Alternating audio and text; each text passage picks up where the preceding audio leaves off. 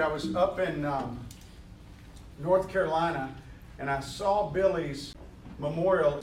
They showed this clip, and it was really, I thought, a very poignant moment in Billy's last part of his life. When somebody's dying, that's some of the most important things they're going to ever say, because they know this is the end of their life. And I want you to listen to Billy for a second.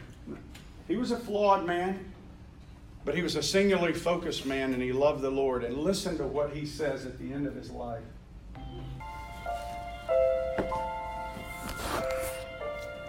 I've been praying that we might have a spiritual awakening, but I think that becomes possible only as individuals surrender their lives afresh and anew to Christ and live the Christian life wherever you are. First, we do everything we can to follow in the steps of Jesus. We're to live a life in which we love one another, we help one another, we live according to what Jesus lived. The Holy Spirit is the one that helps us live that new lifestyle, which is one of love, gentleness, and patience, and all of these things that are the fruit of the Spirit.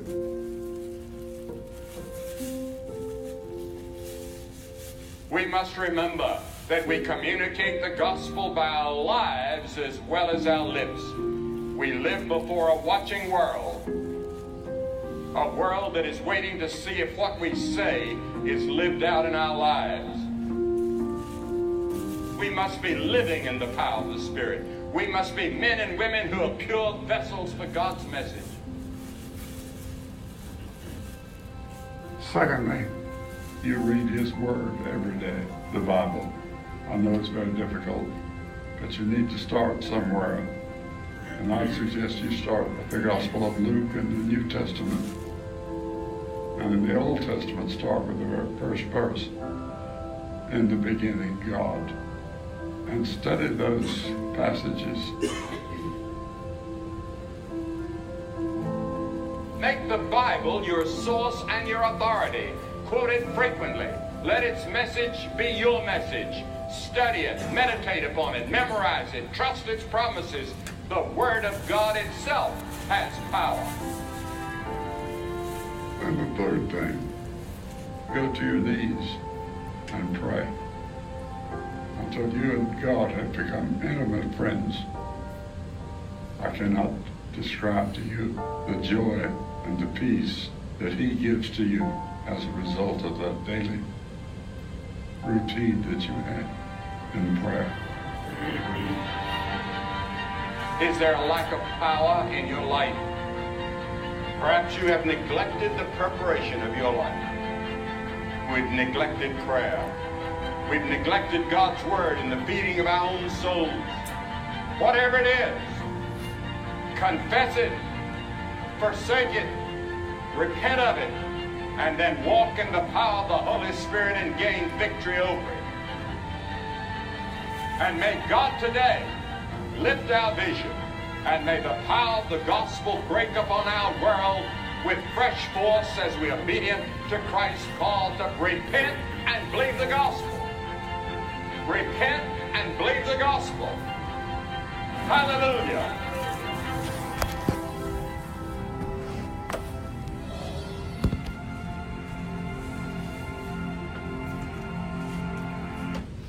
A man who influenced the nations because he was singularly focused on the gospel.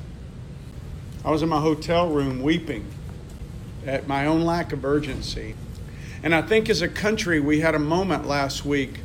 It was kind of like Anne Graham Lotz, who's Billy Graham's daughter, said it best. It was a shot over the bow to America. To say this is a time we've been so racially, so economically, so politically divided. And there's been so much hatred. And yet, in a moment of time last week, we had Billy Graham's life celebrated. So much so there's a petition floating around to name a holiday after him. And on every news channel they were saying, this was a man devoted to the gospel of Jesus Christ. some of those people saying that didn't even know what the gospel was. In their minds, it's just the facts about Jesus dying on a cross and being loving to people. But it's much more than that. It's the good news that God came to make it possible for us to be in relationship with Him. And I think sometimes we squander these opportunities. And I looked at my own life and how easy it was to get distracted and forget what a monumental thing God has done for us. And I've told you guys about Peter Hootie. For the guys who are here just visiting, Peter Hootie is a guy that I met in 2000 from the Arctic Circle. And when I met Peter, he was the only believer in his whole people group, the only believer in his whole ethnic group up in this Arctic tundra called Yamal, which means the ends of the earth. And he came to me and he said, Doug, would you help me reach my people? He was the only believer. Now think about that.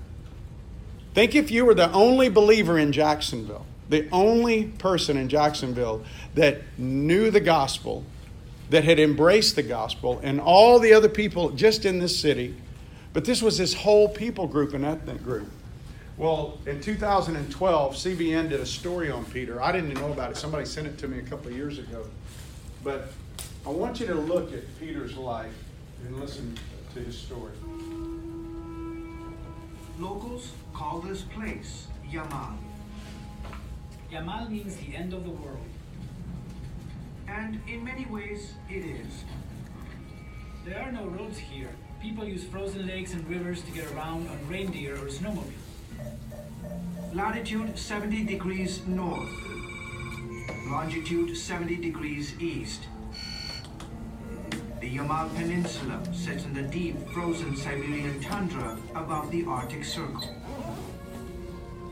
The temperature here fluctuates between minus 30 and minus 60 degrees Fahrenheit. It's a little after 6 a.m.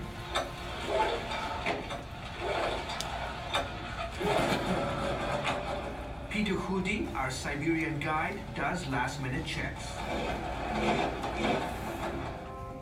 This is a special place.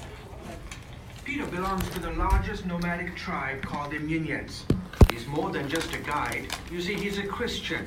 And for the last few years, he's been sharing the gospel of Jesus Christ with his tribe and others who live here in the tundra. When I became a Christian, God gave me a new heart. He also gave me a new heart for my people. I go out on my snowmobile meeting these nomadic families and telling them about the love of Christ. Peter is among a handful of evangelists reaching the Ninyets people. He's supported by a local Siberian church and Russian ministries, an organization focusing on spreading the gospel in the former Soviet Union. There are no verifiable numbers, but Peter estimates some 500 Ninyets people have accepted the Lord in recent years. There are still thousands more who have yet to hear about Jesus. So for now, he continues to traverse the harsh landscape of the Siberian tundra in search of more people to share the good news of faith in Jesus. George Thomas, CBN News, in the Yamal Peninsula, northern Siberia. Now there's 500 believers up there, over 20 churches spread out across the tundra. So I want you to think about Peter, and I think about you.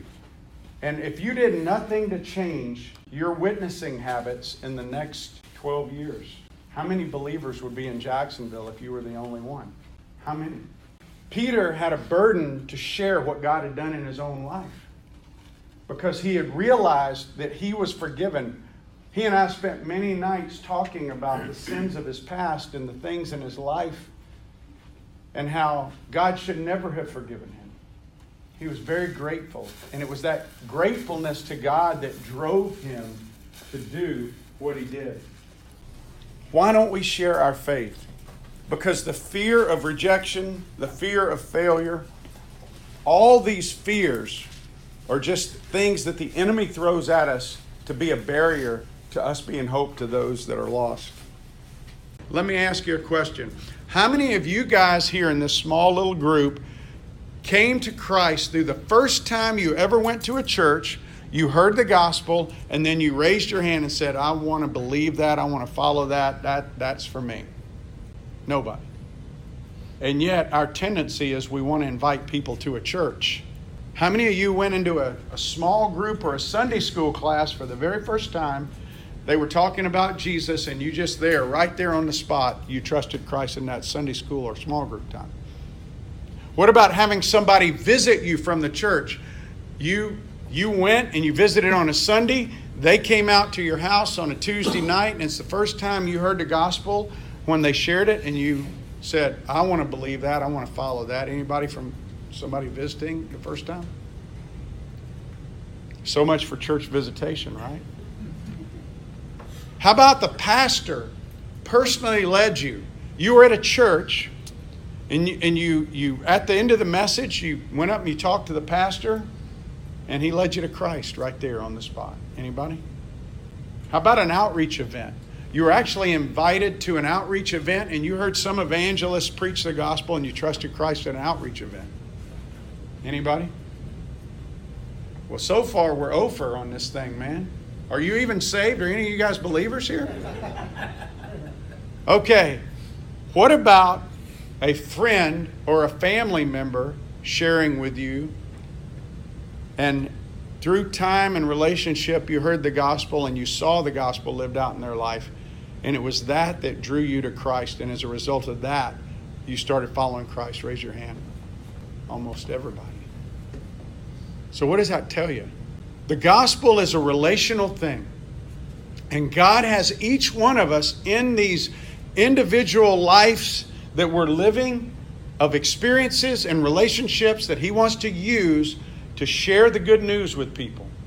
Sometimes we meet people in a grocery store. Sometimes we meet them on Craigslist through selling something. But there are opportunities all around us. It's just a matter of having our eyes open to them and to how God can use us. All of our efforts go into other things instead of training and equipping the believers and calling the believers to be witnesses. What is a witness? Joe, you're a great witness of Ruth Chris. They have this thing they do. I remember you telling me about it, saying it's a great deal. You go in there, like 5 o'clock or something? And 4:30, and it's a lot cheaper to go in there at that time, but the food's still good. We're witnesses of restaurants. We're witnesses of things that happen in our life that we enjoy, and yet we're afraid to witness for Jesus. The most incredible event in our lives, and we somehow shrink back from being a witness to that. And we should be a witness for that more than anything, because that's why He leaves us here on earth. You know, that's the only thing you won't be able to do in heaven, really, is lead somebody to Christ. So Paul, the guy who wrote most of the New Testament, wrote this book, this letter, Colossians. And he's writing it from prison, and it's very instructive in this area of being a witness. And I want you to think of these 3 areas. I've covered it before with you, but we're going to kind of go over it again, and I want to kind of unpack it just a little bit. God calls you and I to be people of prayer in the sense of praying for the lost. He calls us to be people who care. We care for the lost. And He calls us to be people who share. And really, that philosophy of prayer, caring, and sharing should be in that order, because prayer should be the foundation evangelistically for anything we do. When I started praying and asking God, I want to have opportunities to share. Guess what? There were opportunities to share. But you can't be like the kid who goes, well, I prayed for God to give me an A, but I didn't study. And I think we do that sometimes. God, I want so-and-so to come to Christ, but we never talk to him about Jesus. Oh, God, I wish you would draw them into the kingdom, and we see them every day, but we never talk to them about what God's done in our own life. And so prayer is the foundation, but there's an element of us involved in cooperation by God's design. In the same way that when God called Lazarus out, He could have just said, Lazarus, come out and move the stone with a word, but He didn't. He let the disciples go up and remove the stone. He told them to remove it. And sometimes He uses us to remove the stones that are around people. He gives us that privilege to serving alongside of Him. Colossians 4, 2 through 6. I want to read it to you. And then I want to talk about individually some of these issues, the prayer, the care, and the share. He says in verse 2, Continue steadfastly in prayer, being watchful in it with thanksgiving. At the same time, pray for us that God may open to us a door for the word to declare the mystery of Christ, on account of which I'm in prison, that I may make it clear which is how I ought to speak. Walk in wisdom toward outsiders, making the best use of the time. Let your speech always be gracious, seasoned with salt, so that you may know how you ought to answer each person. Paul says, continue steadfastly. Your translation may say, be devoted to prayer. Devoted. That's quite a word. It's got a lot to it. Devoted. What are you devoted to? I just wonder if we have almost 30 guys here this morning. What if every guy here for the next 30 days prayed and asked the God of all creation, specifically for people in our sphere of influence that we know don't know him or not following him, and we just prayed for the next 30 days and begged God to move in their hearts, to pull the veil down so they could see who Jesus is, to use us in that person's life. Do you think things might be a little different in the way this person interacts with God or what they see about God? I think they would. That's the prayer God longs to answer. And there's something to be said about our prayer life and how we see other people, because typically what I find in my own life is when my prayer life is dry, my relationship with God is dry. And if my relationship with God is dry, then my ability to be a witness to other people is almost non-existent. Except occasionally God will even use a donkey, so he will use me to do something even in the midst of my dryness. But I want you to, and I've shared this before, these multi-bowled landscape fountains. And the top bowl is us. We're the top bowl. The next bowl is our family and friends. The next bowl is the people in our neighborhood and those we meet on a regular basis. And then the next bowl is people we don't even know. If we don't drink deeply from Jesus and his word every day, then we're going to be dry. And there will be no water flowing over to our family, to those around us.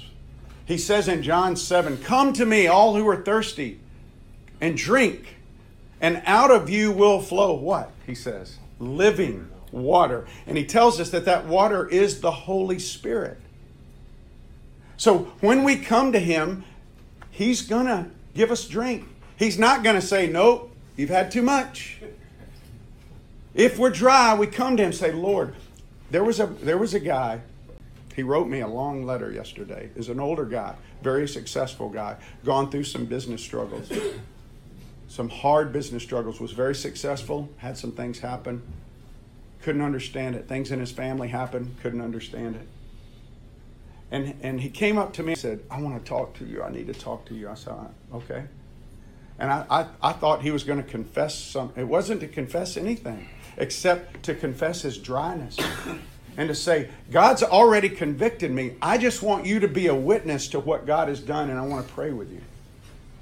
And as he began to pray, he wept because he was dry. He said, but I prayed and I asked God to help me not be dry.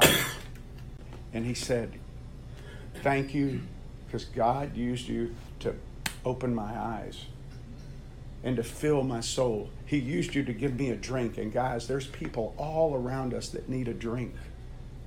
And we can be the person that takes them, just like Bob said, hey, you got some water?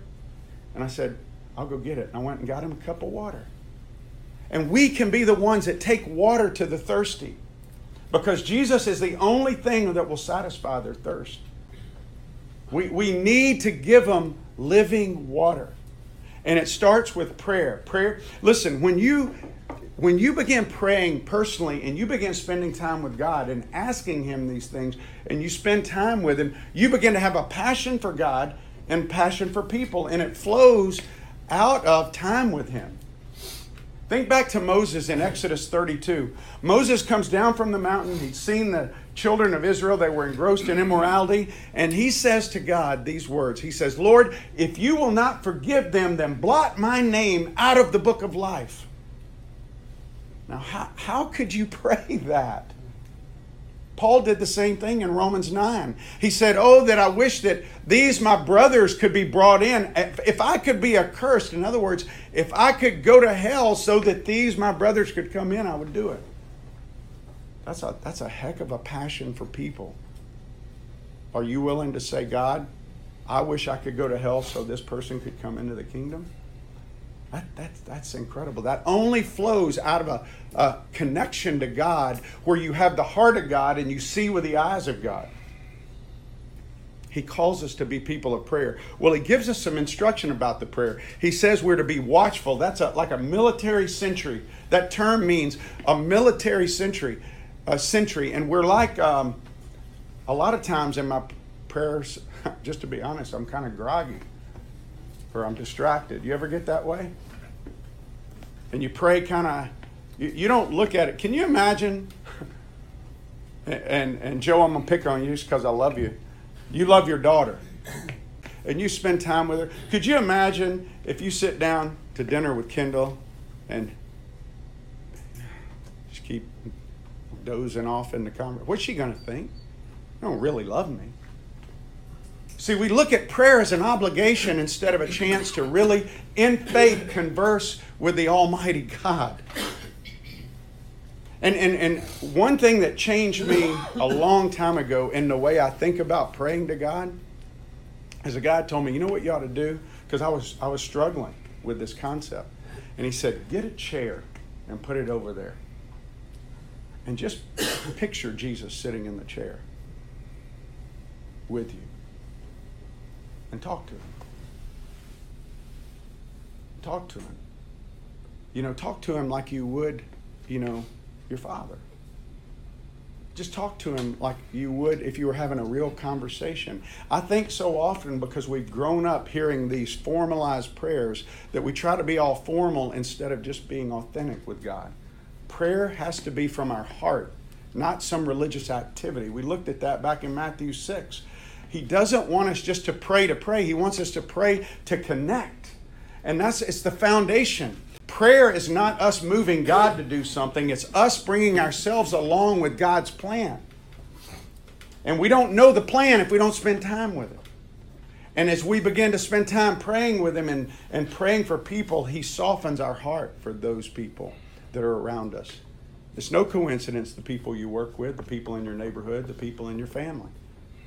God's got this unfolding plan, and he's got you part of it. Well, he goes on to say, and I find it interesting that he says, he doesn't pray, Lord, let me out of jail.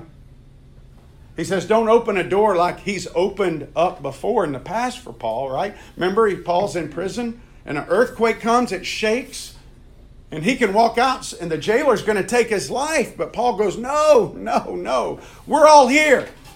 Now, who does that? Who stays in a jail? It's like Shadrach, Meshach, and Abednego. Who stays in a fire when they're loose? You run out of a fire. You run out of a jail. They don't. They stay there, and Paul goes to the house and wins the jailer to Christ. And here in this passage, he's not praying for an opportunity to leave prison. He's praying for an opportunity to share the gospel with the very people that are holding him captive. And that God would let him know how to make it clear. Now listen, if Paul's asking God for help in how to share the gospel, after all he's already been through, do you think we might need to ask God to help us share? And ask people to pray for us? And that's one of the things I hope we'll do in our accountability groups, our Paul Timothy, our Paul Barnabas time, is to pray for each other. Pray that we can share with our neighbors and our friends. But he goes on to say that I may make it clear which is how I ought to speak. And then he says, with wisdom towards outsiders. That word's only used a couple of times in the New Testament. It's somebody outside the faith. And so it's not only people of prayer, it's people who care. And caring, that's how you're wise with an outsider. And one way that I use prayer on a fairly regular basis is I ask people when I go into a restaurant, because I know that I pray for my meal and people are going to see me pray. And so when my server comes up, I ask them, hey, is there anything I can pray for you? I tell them, I pray over my meal because I like to thank God for my food and provision. Is there anything in your life that I can pray for today? And, I've been doing that really since about 98. And over that period of time, I've had 3 or 4 servers leave the table in tears and come back after they compose themselves to say, I didn't think anybody cared. I didn't think anybody cared. Some of them going through some gut-wrenching life issues. And you know what the next thing that comes out of their mouth is? What church do you go to? Now, why do you think they ask me what church that I go to? Because they want to know, who is it that cares? When you start showing care in a culture that is only consumed with itself, people are going to notice. Why are you doing this? Why would you help me? Why are you so nice? Why are you so happy? You always seem so joyful. You just seem happy all the time. They want to know. And then we can give them an answer for the hope that's inside of us. People who care. Too often, though, we get so busy in our lives and we forget. Listen, is there anybody in this room more important than Jesus? I don't think nobody's going to admit to that if they think that, right? But nobody's more important than Jesus. Is there any event on your daytimer that's more important than the crucifixion? So Jesus, the most important man, on his way to do the most important thing, and his disciples know it. They're excited. They think they are about to overthrow Rome. And he's walking down the road, and this blind beggar cries out, Jesus, Son of David, have mercy on me. And the word cry out there is like an animal-like scream in Mark chapter 10. He says it again, Jesus, Son of David, have mercy on me. And the disciples are like, shh, be quiet. He doesn't have time for you. We're going to Jerusalem. We got to get there. And in verse, I think it's 49 in Mark 10, 3 of the most important words related to evangelism in that whole passage is, and Jesus stopped. He stopped. He stopped what he was doing. He stopped. And as soon as he stopped, he looked at Bartimaeus and he says, what do you want me to do for you? What do you want me to do for you? And there's people crying out all around us. The question is, are we going to stop and look at them and say, what do you want me to do for you? How can I help you? What can I do? You see, when we start caring, it opens up a window to be able to speak into somebody's life. Because when you care for somebody, they want to know why. Why are you doing this? And you tell them, are you going to get burned sometimes? Is it going to be hard? Yeah, unbelievers have baggage. Heck, believers have baggage. We got baggage, right?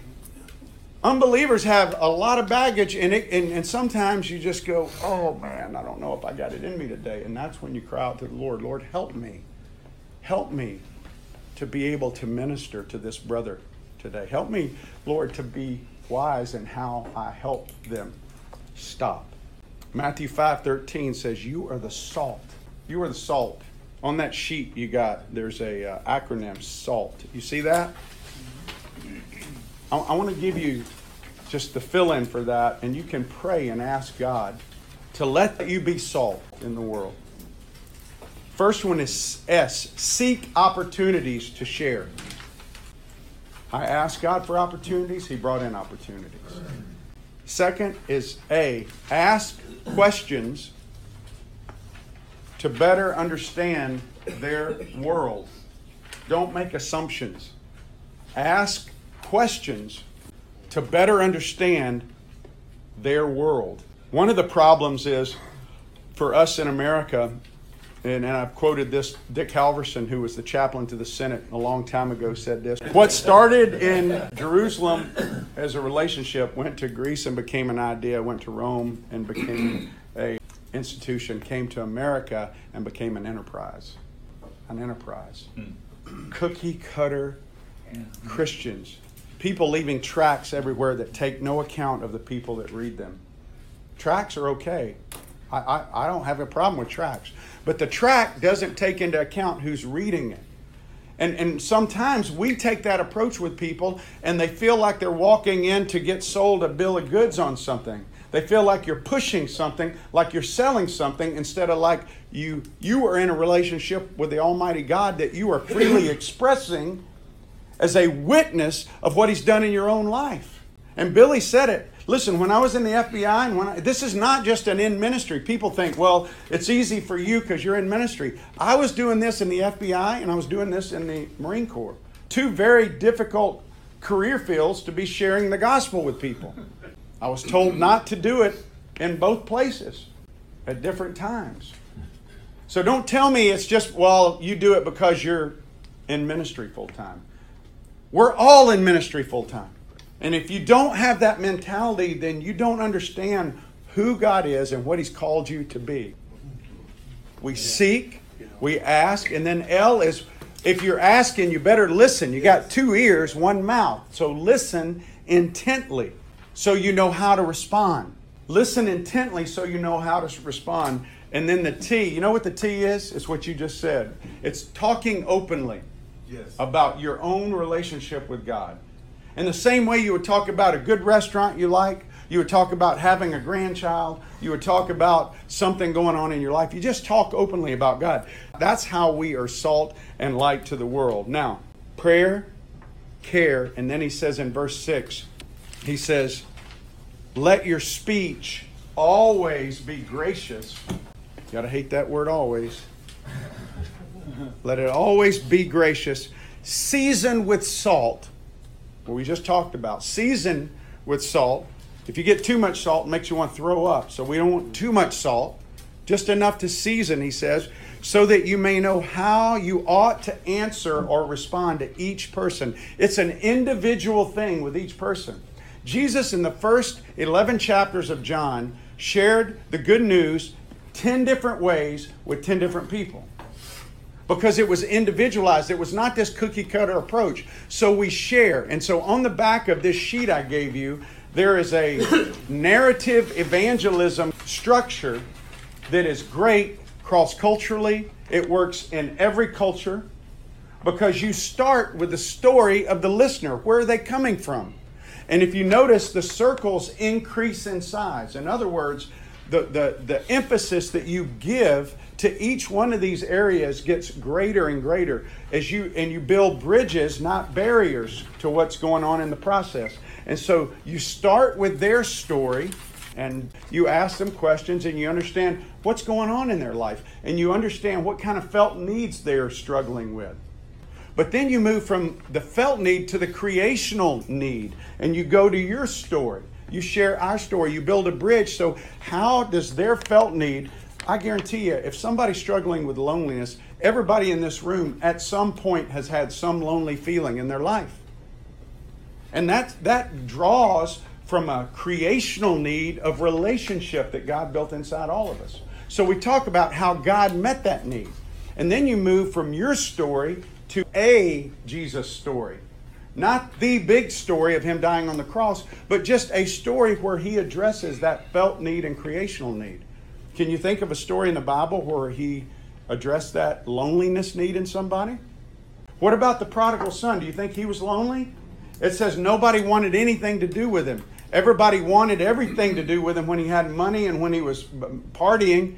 But when everything was gone, they left him. And that's what the world does. They throw you away. What about the woman who had the issue of blood? Nobody wanted anything to do with her. She was lonely. What about the woman at the well, the one who had been married 5 times? There's lots of stories to deal with these issues. And so what I do is I say, you know what? There's a story in the Bible where Jesus, and I'm not sure where you are with the Bible and all, but Jesus has been admired by all religions all over the world. Jesus is recognized, and He tells a story, and I go into that story. Doesn't matter. I don't try to justify the Bible to people. I just tell them what the Bible says. Like Billy Graham said, the Bible is the authority. You don't have to defend it. Just quote it. And so I give them the story. And then I say the reason He did that is because, and then I go into the Jesus story, is because He created you and I for a dependent relationship. But because of our selfishness and our self-ledness, that relationship has been broken. And the Bible says that because that relationship is broken, we we basically earn eternal death. In fact, there's a verse in the Bible that says, for the wages, in other words, what we earn is death. That's eternal death. It's like our souls will be forever apart from God and be lonely in the eternal life. Now, you may not believe in eternal life, but you know what? I was an FBI agent, and I just shared this from my own background. You can quote other things, but I say there's a lot of people that didn't believe that they were going to go to jail, and they're sitting in a federal penitentiary today. So what you believe, if it's not reality, doesn't matter. What's really important is what reality is. And the Bible, for 2,000 years, people have tried to disprove it. There's no archaeological or historical fact that's ever disproved one thing in the Bible, and many people have tried. They tried to destroy it. And so the Bible says that God in His mercy sent His Son Jesus to die on the cross, to pay the penalty for our selfishness and our self-ledness and our independent rebellion against God. And it says that if we will simply have faith, that just means to trust. We exercise faith every day. See that coffee you're drinking? Did you make it? No. Did you see me? How do you know I didn't put poison in it? Because you trust me.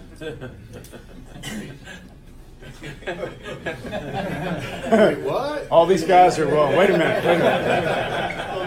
All right. So here's the point. We exercise faith every day. So I take them to that place. And I say, so what God wants for us is to trust, not in an act of Jesus dying on a cross. He wants us to trust in a person, the Son of God named Jesus. The Bible says, for God so loved the world that He gave His only Son, that whoever believes, whoever has faith in Him will not perish in that eternal death, but they will have life with God forever. That's the gospel message.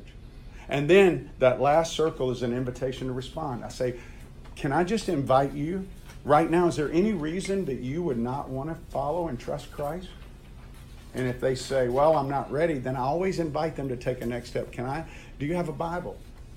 Then I would love to buy you a Bible. And I buy them a Bible. And if they say, yeah, I have one, but I can't read it, it's like, whatever. Because my grandma's and I read it. I'd say, well, I would like to get you a Bible, and I get them a Bible. But I always invite them to take the next step. That's the gospel. That's the sharing that He's talking about. You individualize it. Now, this process right here that I'm talking about could take 5 minutes, and it could take 5 years as you work through this process with a person. But the whole time you're praying, the whole time you're caring, and the whole time you're sharing. Most people don't come to Christ the first time they hear the gospel. It's over and over and over. And so this movie outreach is just one way they can hear it and see something in our culture that we like, movies. They can see it visually depicted in a way that's very well done. And so that is God's call on our life, to pray, to care, to share. So the gospel is about relationship, guys. It's not about works. It's the story of God, man, the Holy Spirit, and Jesus, all in relationship. And I gave you this, and I also put on there that sheet that you've had before. There's a sheet on there. Let me see this, Marty. Right here. There's a sheet here, sharing the gospel clearly. It's a great exercise. The gospel that I just shared with you came as a result of me writing this out many times. There's 4 basic outline points. God's purpose, our problem, God's provision, and then our response. And I give some verses dealing with that. Next week, I'm going to give you a way that you can share the gospel using Romans 6:23 on a napkin and building a bridge. And you'll be able to have something that you can sit in a restaurant and you can go through this. And all you have to do is learn one verse in the whole Bible. Romans 6:23. For the wages of sin is death, but the gift of God is eternal life through Jesus Christ our Lord. I've shared that at least 100, 200 times on a napkin, on an airplane. Just being able to do that, God can give you a tool in your arsenal. So I share these with you so you can take it and go. And guys, be a witness. Be a witness. Do you know what? Don't let this is a very easy ask, this opportunity for the movie. It's an easy invitation for somebody. Easter's coming up. Hey, I go to a group of guy things, and we're all going to the movie. Don't tell them, hey, we're having an outreach in a movie for people like you. Just say, hey, we're going to the movie. What I'm telling people is I went in my neighborhood, and there's what I call the movers and the shakers. They're like the social director of the neighborhood. And I've invited them, and they're interested in coming. So if they come, I know 3 or 4 other families will come, or couples. So think about it. Pray about it. And then invite somebody to come and be a witness. Prayer, care, and share, guys. That's my prayer for you as we leave. Let's pray.